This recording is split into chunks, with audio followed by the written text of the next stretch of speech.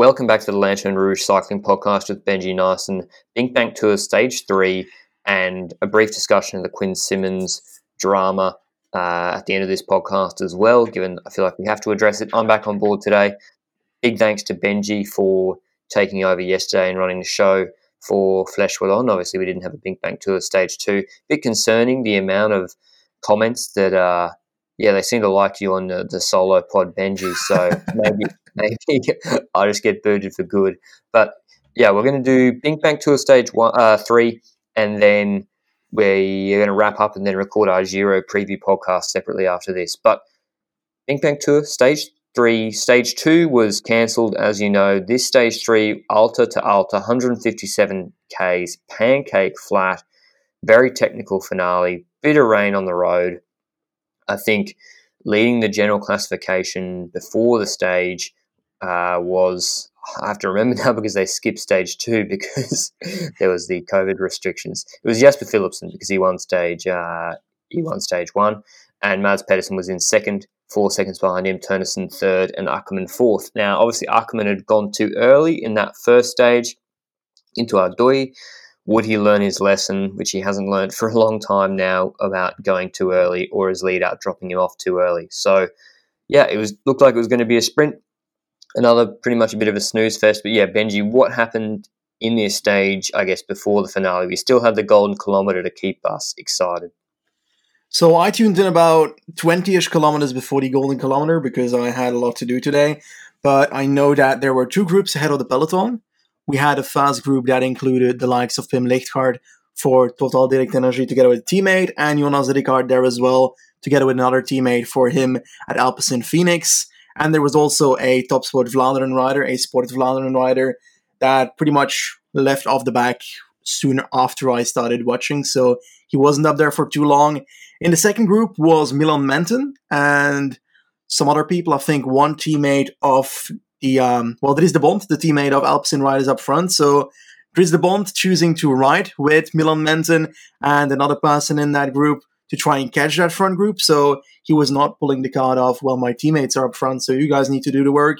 He was the strongest in that group and knew that, and therefore he was, well, definitely just riding fast to try and get to the front. But there was one rider in that second group that didn't, and it was the fellow Sport Vlaanderen rider because he had a teammate up front and pulled the card, unlike Dries de Bont. So a bit of different tactic styles. I feel like de Bont knew that he was the strongest in that group and that having him at the front would be very beneficial for that breakaway. And yeah, he chose to ride while the other person, Milan Menton, didn't. Now, a little bit of a highlight on Milan Menton. In Stage 1, I spoke about the fact that near the end of the stage, a Sport Vlaanderen rider did a short sprint to try and get past the Bora Hansgrohe lead out and take, well, like 5 meters and then look behind and get caught again. But I didn't really notice at that point that he was going for a sprint. There was a sprint there in Stage 1. So he actually took that and was wearing a white jersey because of that today. So apparently he had a reason to do that. I was questioning his decision making, but he sure as hell did make the right decision for a team like Sport Vlaanderen, and that is worth gold. Now, this breakaway, they, unfortunately, for the spectacle of the race, did take the Golden Kilometre. So, again, Golden Kilometre, 1 kilometre, 3 intermediate sprints that gain 3, 2, and 1 second for the first, second, and third rider. The peloton was not fast enough to catch that. We had UAE pedaling the peloton and also Trek Segafredo trying to control the race a bit. Bora was seen up there as well, as expected with Ackermann. So the people you would expect with Philipsen, Pedersen, and Ackermann being the first 3 riders in Stage 1. Now, the breakaway riders, they were looking like they were going to get caught, but towards the end we saw an attack of Jonas Rickaard in the first group after the second group was already caught by the peloton. Rickaard, very strong rider to be honest. He took all 9 seconds at the Golden Kilometre, so is on paper in the top 3 of GC, if I recall correctly. I think he's on 7 seconds now, behind the winner of today and the winner of the first stage, Jasper Philipsen.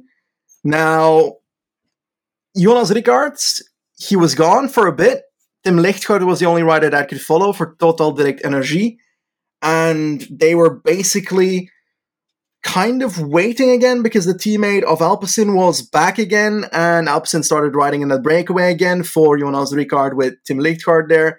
This is all with about 7-ish kilometers to go. Then Ricard tried to attack once again and basically dropped the other two, but he was not going to make it. It was going to go to a mass sprint because the storming peloton was coming behind him. Now, I want to talk with you about something that really bugs me in the Bing Bang Tour, and most of the Belgian races, we've spoken about it on stage one as well, but firstly, very technical finish, rather insane, so much road structure, infrastructure, and so forth, and because of that, there are a lot of riders that are on footpaths that are technically cutting corners, taking footpaths and trying to move in the peloton that way, and it annoys me, and I think it annoys you as well. Yeah, see, I don't mind. Well, I don't get too up in air if a rider maybe uses a bike path that's like completely unexpected, like I thought happened on a couple of occasions on stage one, and it doesn't provide them with any additional advantage. I know that's not what the rule says, and it's all about safety, the rule, but today, Circus Wanty Group Gobert, couple of their riders, they used a footpath or a different side of the road. It wasn't the main road. There was definitely a level change. They went over a gutter. They used that additional part, which the rest of the peloton wasn't on, to move up the bunch to get into better position before the sprint in the last 2 kilometers. And that really bugged me as well, Benji, because, yeah, they're breaking the rules to get an advantage. Positioning was so important in this finale. There's it was kind of a crazy finish, actually, a little bit sketchy, especially given that there was a fair bit of rain around and some standing water. And yeah, Alpecin Phoenix, they missed a couple of the corners, and that caught them out of position for the finale, whereas Circus Wanty Group Gobert, or maybe just Circus Wanty Gobert now, yeah, they did that. And then once another team does that, it's a bit like lemmings. The other riders start to follow, then sort of Sunweb rider poke their head out, and then everyone starts to do it. And that's what happened when I think Gilbert did that in Tour de Wallonie, just after lockdown ended and races came back. Gilbert attacked on the side of the road, avoiding the cobbles, and then everyone else, like half the peloton, followed him. And I can't remember, I think he might have actually got a time penalty for that back then because it was pretty egregious. And I wouldn't be surprised if, assuming it was Danny Van Poppel being let out for Circus Wanty Gobert, whether they got a little bit of a fine or a penalty for doing that, because, yeah, it's pretty sketchy. Like, it doesn't cause a crash every time, but it's going to cause a crash eventually. If everyone does this throughout a season, it will cause crashes. Like, that is going to happen. And it also, the riders that are doing the right thing, who are like, well, maybe they're caught out of position on the right-hand side of the peloton, they can't move up, they have to wait for a sort of more open stretch of road or a longer straight section, then move up with their nose in the wind or something. They, rather than sort of jumping to the right-hand side when everyone's freewheeling before a corner and diving in on this wrong side of the road, yeah, they do the right thing and they lose positions for it. So, yeah, I think, do you think they're going to get fined, or do you think this one will be sort of ignored? It's not probably as bad as Gilbert's one looked on camera. I think it's going to be ignored, and I think it shouldn't get ignored, but the issue is that so many riders do it that it becomes an issue that you have to punish too many riders, that on paper you will be left with, half the peloton not being punished, which is a bit odd.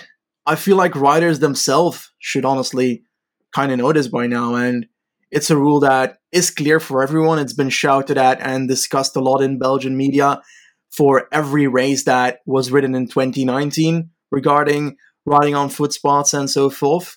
And the thing that annoys me the most is that it's plainly dangerous for the riders, but also for the spectators, because the spectators are allowed to stand there. If you cut a corner on a footpath and just behind the corner there's an old man just standing there and you hit him, then the man could basically end up in the hospital. We've seen that in the past. Yeah, true. And go and look at Benji's tweet. If you go and look at Benji's tweet about today's stage and you see the corner they cut where, yeah, maybe they just got caught on the wrong side and it allowed them to maintain the position they were in. There were spectators there, I'm pretty sure, in that corner. That was in someone's, that was in someone's front garden, or there could have been spectators. I think there was a spectator there, and yeah, what if there's a guy just behind the hedge that they can't really see and they're hitting it at 45, 50 Ks an hour or whatever. So, yeah, check that photo out. And, yeah, it's not just – it's against the rules. It's a little bit sketch. I know we're sounding like the the rules policemen, but eventually if this keeps happening and it never gets enforced, and inevitably something bad will happen, and then people will be saying – this is the UCI's fault or the whoever's fault or the rider's fault or whatever, when we should probably just stamp it out now. But yeah, that's probably enough of the corner cutting, etc. Bit of a pet peeve of Benji and I. And let's get to the finale, which was very technical. If you look at the overhead shot for maybe the last 2 minutes, you probably get a good feel of this entire stage just from that overhead shot. I'm not sure I'm a big fan of the entire long distance helicopter shot for a finale. I feel like they got to chop in the front on shot a little bit more regularly, maybe every 12 to 14 seconds, so I can see who's at the front of the group, particularly with the way the sun was shining. It's very hard to distinguish between the jerseys, and because Philipsen was in the leader's jersey, which I wasn't really familiar with, Pedersen was in a red points jersey, I presume. And yeah, it's just hard to tell who was who. And then you got the Quick Step guys kind of in a white jersey, same with Circus. So yeah, they got to cut in the front on shot a little bit more. But big left-hand bend, then a right-hand bend, then another left-hander just before the finish. It was wet. It was very narrow. Alpecin Phoenix missed a corner. And yeah, the main Trek didn't lead out until the end. They mainly used their lead out to keep Pedersen, they're quite aggressive actually. Especially they were getting rid of Van Mark, etc. Keep Pedersen in good position, and they got rid of another Cofidis rider actually. So they were riding for Pedersen again. They were obviously listening to our preview show when Benji said they got to just ride for Pedersen in the sprints. And UAE Emirates had done a lot of work during the day, earlier in the day, keeping brakes in check, etc. Because Alpecin Phoenix had men in the brake, etc. And they had Philipsen in the leader's jersey, so they were riding for him, but they didn't really have much of a lead out right at the end, and it was Bora Hansgrohe riding for Ackermann. Again, on paper, sort of you'd think traditionally the best sprinter in this race by quite a bit, and if you were thinking that he's in that sort of top tier of 5 or 6 sprinters in the world, and yeah, he was the last man being led up by Bora Hansgrohe out of, I think, a left-hand corner. Alpecin Phoenix missed it. Jasper Philipsen, he reminds me of Caleb Ewan a little bit. He's bigger than Ewan, but he stays very low. He does seem to be much smaller or shorter than Pedersen or Ackermann, particularly Ackermann. Pedersen isn't that tall. And Philipsen stays very low, and he was just plonked himself right behind Pascal Ackermann. Ackermann got led out to the left-hand side. Once again, he started to sprint too early. 50-50 whether it was him sprinting too early or his lead out dropping him off too early. Regardless, he started sprinting too early. And immediately I knew, well, Philipsen's going to beat him, because you can be the best sprinter in the world, and if you're not at the level of someone like Marcel Kittel, I said it on stage 1, if you got a half-decent World Tour level sprinter behind you, which Philipsen is, and you give him a draft for 125 metres, and then he gets to kick from 75 to 50 out of your wheel and come around you, then you're going to lose. And I knew that Philipsen was going to beat him, but then Mads Pedersen was on Philipsen's wheel. Philipsen came off Ackermann's wheel to the right-hand side, started sprinting. Pedersen followed that move, maybe got the draft for like 25, 30 metres longer. And yeah, once he kicked, Pedersen's clearly a better sprinter than Jasper Philipsen in the pure bunch sprint. He's got a stronger kick. He got probably left on the front a little bit early, and Philipsen timed his sprint better on stage 1. But Pedersen takes the World Tour sprint victory ahead of Philipsen second, Ackermann third, Danny van Poppel fourth, Tim Merlier fifth, and he won easily. He won by well over at least 2 bike lengths, I thought, Mads Pedersen.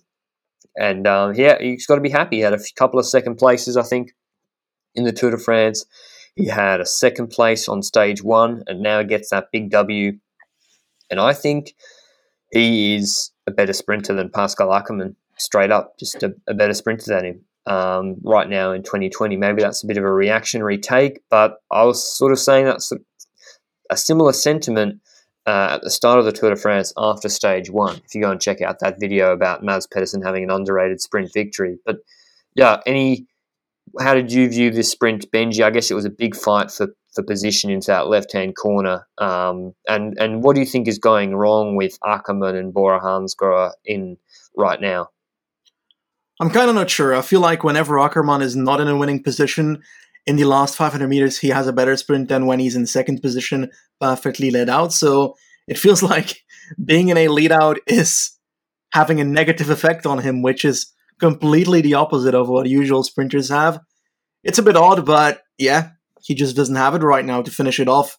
I do notice that when Philipsen got out of the wheel off Ackermann, Pedersen had to move out of the way and go around Philipsen, so he had to have one hell of a muscle sprint to get past Philipsen, and he did. So very strong sprint. In the background, we saw Merlier, who was again outpositioned. He was trying to get to the front with about 1.5 kilometers to go in the wheel of Van der Poel, and something similar like stage one.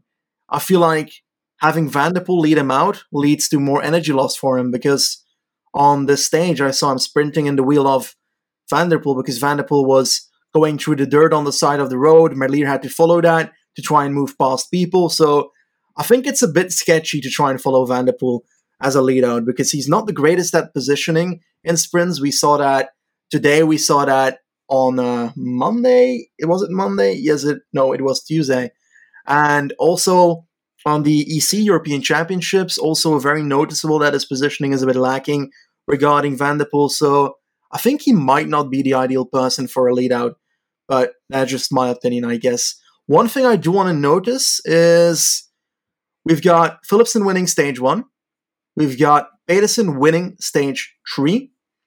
And the leader in GC after the stage, it is Pedersen. Now, I had the luck of following La Flamme Rouge on Twitter, one of our pals on Twitter, and there's these tiebreakers that decide who gets the jersey if both riders win a stage. So the first and they're on the same time, by the way. Yeah, as correct. Well. They're both on the same time because they both got 10 bonus seconds by winning the stages and didn't lose anything on the other stage, as they both got second on each other stages. Now, the first tiebreaker would be fractions of seconds in an ITT, but since there's no individual time trial yet, that is not a decider here. The next tiebreaker is the sum of the placements in each stage. So 2 plus 1 and 1 plus 2 is both 3. So they're also equal in that. So that's the final quick maths there, Benji.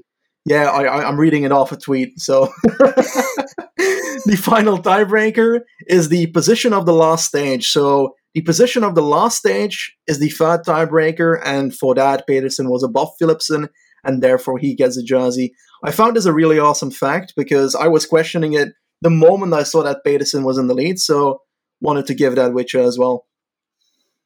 Yeah, that's interesting. So Pedersen in the lead going into the individual time trial, which has been rescheduled to tomorrow.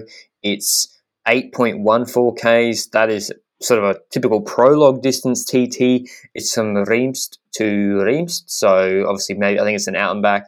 And no, it's not an out and back, actually. They go along and then cross the river and finish. It's got a few turns, actually, for the 8.14 Ks, and especially when you look at the start of it, it's very twisty. So I wonder what the weather will be like. I think Pedersen will beat Philipsen, and I'm trying to look at whether someone could beat Pedersen by enough to take the jersey off him. Could Mike Turnison make up 11 seconds on Pedersen? No. Or Mathieu van der Poel or Lampard? Lampard 13 seconds behind? I don't think so. I think Pedersen could probably almost win this prologue. He'll be very close, I think, with Stefan Kung and Søren Kragh Andersen. So I think Pedersen's going to be wearing that jersey tomorrow. There's no bonus seconds at the end of an ITT, is there, Benji? Nope, there is not. Okay, so yeah, Pedersen, I think, will be wearing the jersey and going to protect it into the Flanders-style stage on stage 5. But yeah, who's your pick for tomorrow, Benji? I'm going with Pedersen, just beating Stefan Kung by about 2 seconds. I think that Søren Kragh Andersen is going to win the prologue because I have to do this because we had that friendly war wager on the first stage. I do think that Pedersen is going to keep the jersey, but I do want to give a fun fact about this profile. We go in Rimst for this ITT, and that is next to the Dutch border, which has those corona measures over the border. So what they did is they took a road that is literally on the border of the Netherlands, and if a rider would fall off the route 1 meter to the left of the road, then they're going to be in the Netherlands. So I'm expecting the Dutch police to just jump out of a bush and just arrest that vile criminal for cycling with public right there. So it's like they're trying to make a joke out of it with this route, just like a meter from the Dutch border. They're hosting this ITT. So I found the humor in that, to be honest. It is pretty funny. I don't know if that was intentional or not. If it was, it's a stroke of genius. My personal view was that it was a little bit ridiculous that they cancelled the second stage, the ITT, given that bars and restaurants are still open, etc. in the Netherlands. I'm sure Benji was much more diplomatic on the podcast yesterday about the cancellation than I've just been. But let's move on to some other news, which both Benji and I don't really like talking about, to be honest. Both of us try to keep our content, and we have done. You look at Benji's YouTube channel, Benji Nyssen, you look at mine. Like, I'll cover controversial topics that are related to cycling, say whether, Bjarne Riis being appointed as allowed to be a manager of NTT, etc. I made a video about that, or the Freeman trial or tribunal hearings, etc. But they're related to cycling and very relevant to cycling. And I think Benji shares the same philosophy, that you come to the internet, to YouTube, to podcasts, etc., to maybe have a break from whatever else is troubling you in life, or just for some light entertainment, or just a break from more serious things, or you're a hardcore fan as well, or it's a combination of both. And that's what I like about sport and watching highlights, etc. as well. It's kind of a break. You can insulate yourself from that sort of thing. But unfortunately, for everyone involved, I guess, we have to address the Quinn Simmons being benched by Trek Segafredo, because it's literally a thing that's happened in cycling, and it is. A lot of people have asked us to talk about it and address it, so I'm not going to shy away from that. The background was there was the American presidential debate, which I haven't watched. As I said, I don't watch the news, and you don't care about my opinion on politics. And there's the American presidential debate. Apparently, it was like not good, or there was a lot of hot takes or something. I don't know, and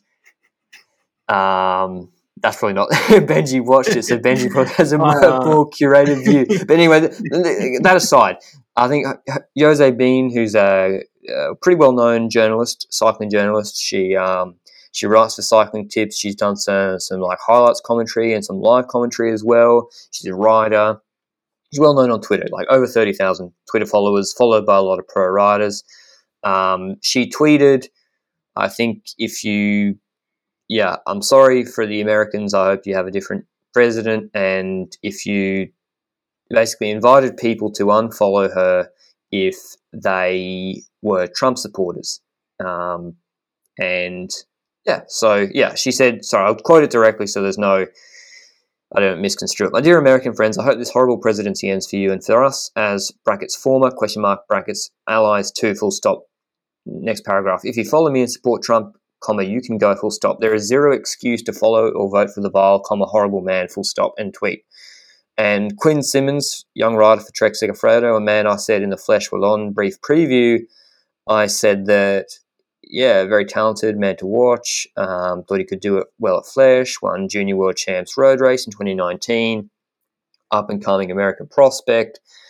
And he replied to Jose, at Twitter Jose, he replied with bye, and a hand-waving emoji where the color of that emoji was black.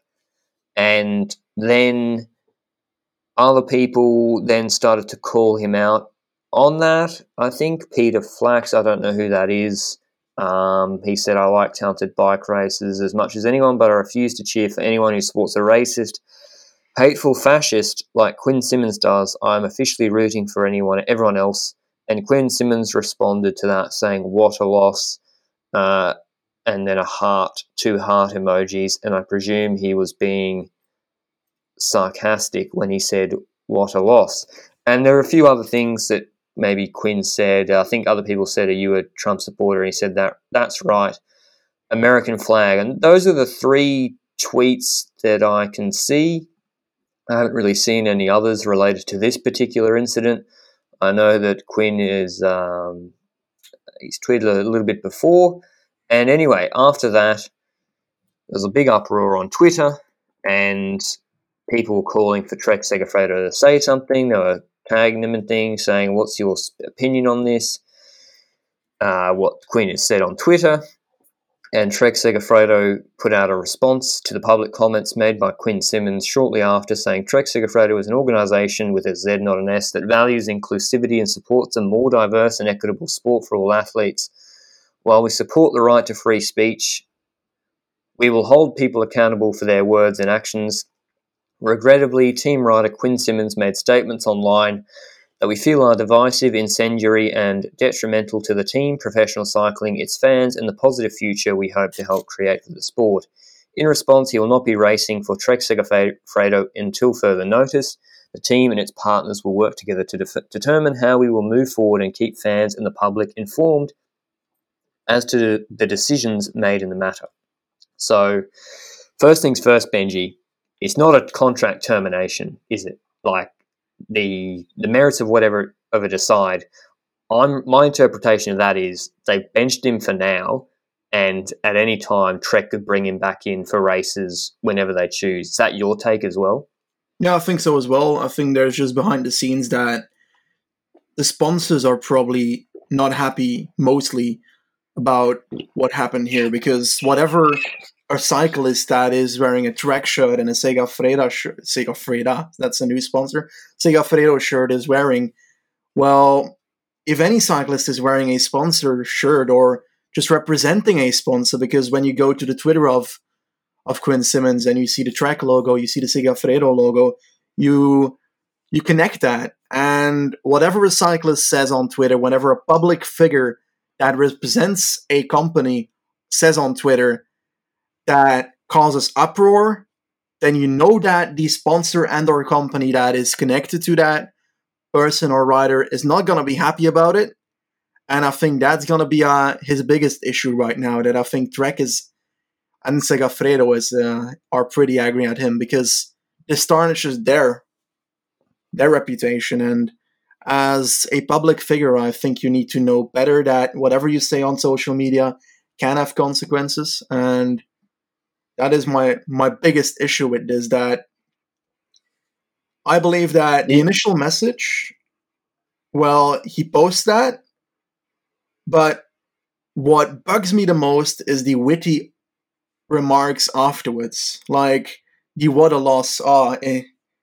When reading that, I was just like, that is so not what you do when you're being like attacked for posting something that is being taken as racist. If it's racist or not, beside the question here for a second, but in general, that is not the cleverest thing you do, and that really bugs me in the situation. Yeah, I think, yes, it wasn't a mature response, I guess, but the other side of this coin is he's maybe tweeted something back to Jose, which he doesn't think is particularly bad, and he's got other people like that Flax person calling him a fascist, etc. So maybe he thought they didn't deserve a proper response. Just for context as well before this, because this is not an isolated social media incident from Simmons, and I'll take you back to June, the start of June, and this has been mischaracterized around the traps from people writing about what happened then. But anyway, he made a comment to someone, I think, in response to Corey Williams. Corey Williams put out an Instagram, I think, post about his story as trying to become a pro cyclist, and the difficulties he's faced, and basically talking about how cycling puts up barriers and makes it difficult for non-white athletes. Yeah, all non-white athletes. It's an extremely white sport, I guess. And Anyway, he put that tweet up or Instagram post up. You can go and read it yourself. I've probably paraphrased it badly. And Simmons, I think he says he was trying to respond to that. You know, on Instagram, when you respond to a story or something, or you send it to someone else, not the original author, you send it to someone else and then you comment. And Simmons said something to the effect of, like, if you got the legs, you'll get picked. Like, if you're fast enough, you get picked, etc. And I think Simmons says that he didn't send that directly to Corey Williams, which would be pretty confrontational. Like, I guess just in terms of social cues and emotional intelligence, like, I don't go picking fights with random people on the internet all the time, even if I disagree with what someone's posted on Instagram. Like, imagine if your friend down the road, you know, from high school posted a story about how something has been difficult for them in their life. It's pretty like a confrontational thing to reply directly to it. You might send it to someone and say, oh, I don't agree with what they've said here. But yeah, apparently Simmons didn't, I think he said to me he didn't respond directly to it. But then it got screenshotted and sent to Williams. And then Williams posted it on his Instagram, calling Simmons out. And then Simmons apologized in the comments on that post and maybe gave some context to it as well. It was like an apology with a but in it, not the best sort of apologies. And then I think Corey Williams deleted the post because he said that Simmons was young and had learned his lesson, etc.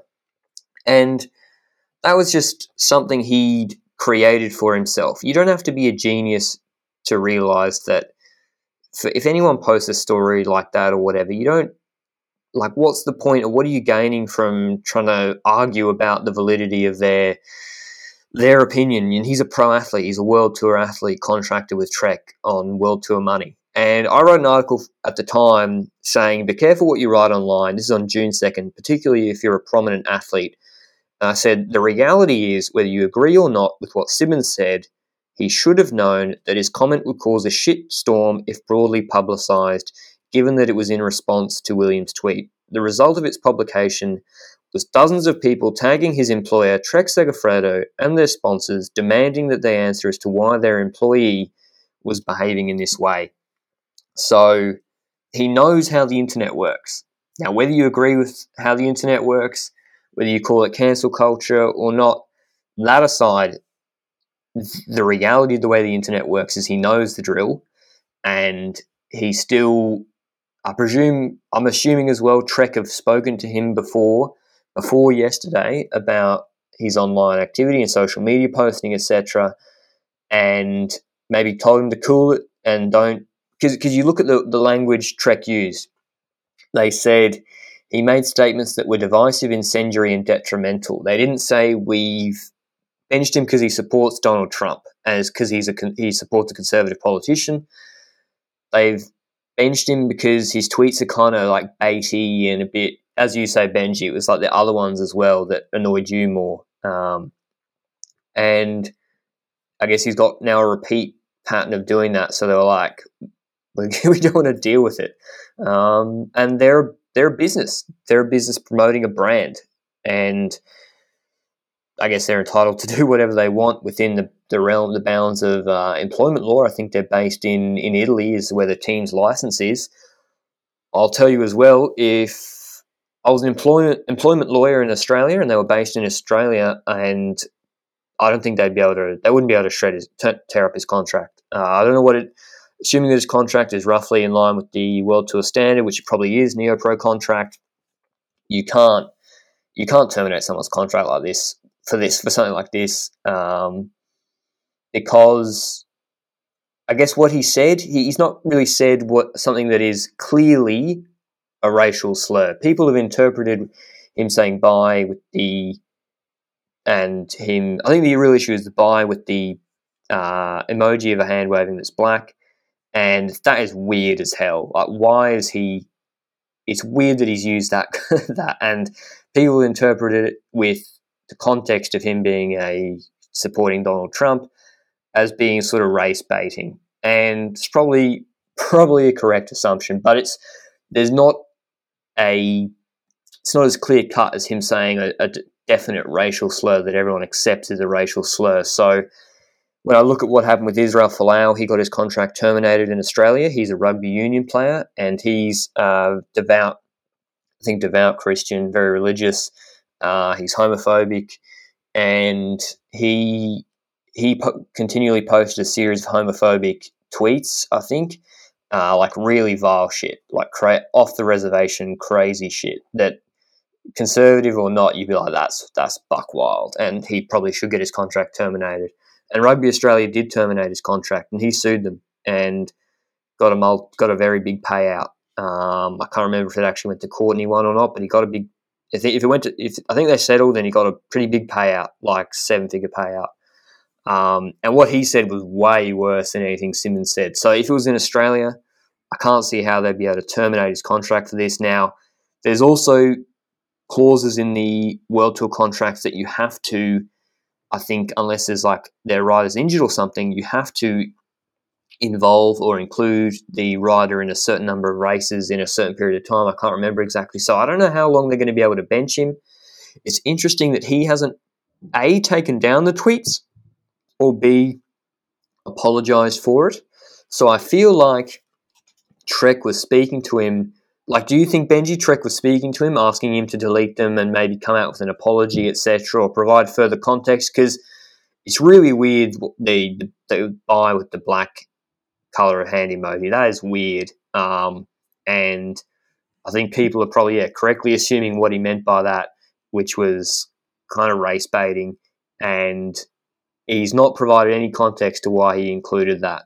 And he stayed silent on it. So, like, do you think they spent a bit of time before they put out that statement trying to get him to take them down and apologise for it? And also, Benji, this is you're a co-host.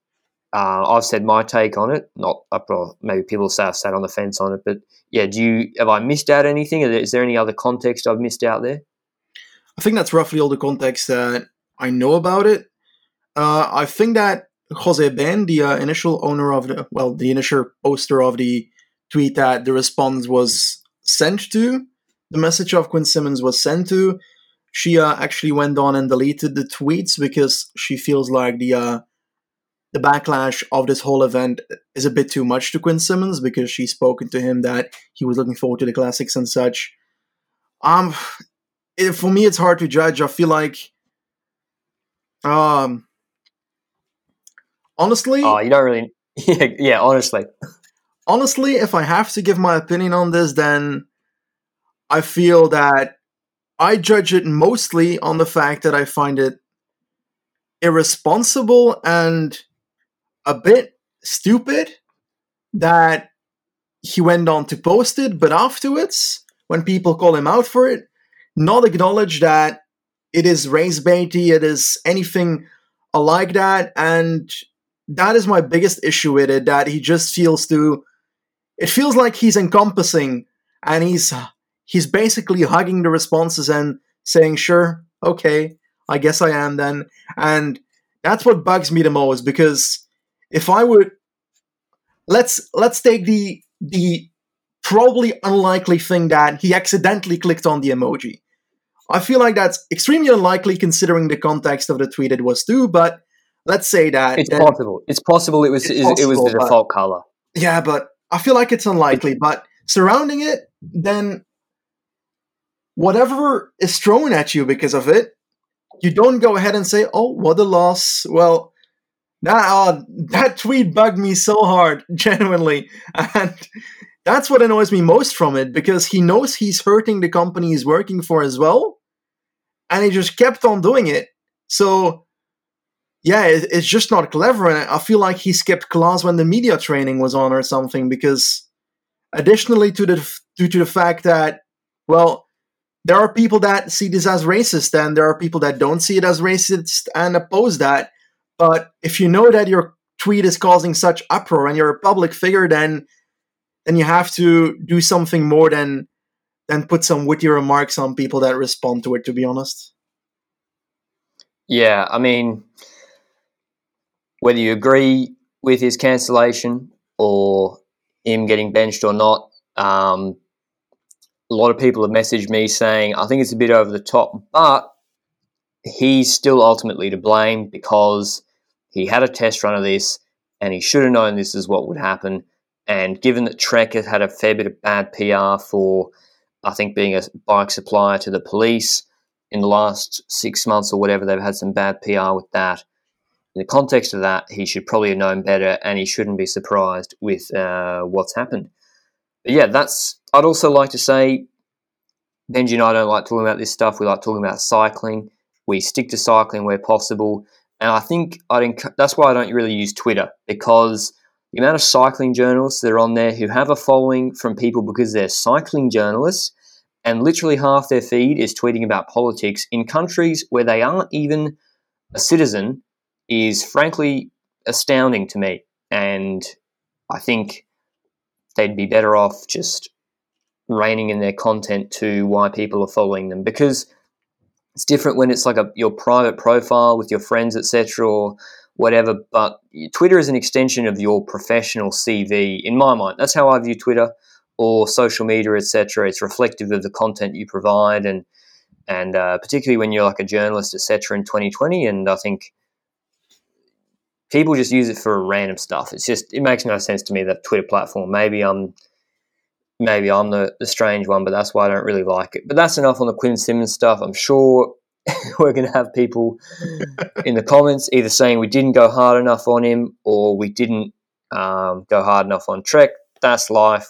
We've tried to give both sides to the story. He's a young guy, and it's possible that they bring him straight back in for Paris-Roubaix or whatever. I'm not sure it's a certain thing that he's out for the entire classics, to be honest. They left themselves a little bit of wiggle room there, Trek. So maybe he goes, does a bit of media training, and back in he comes for the classics. But that's it for today.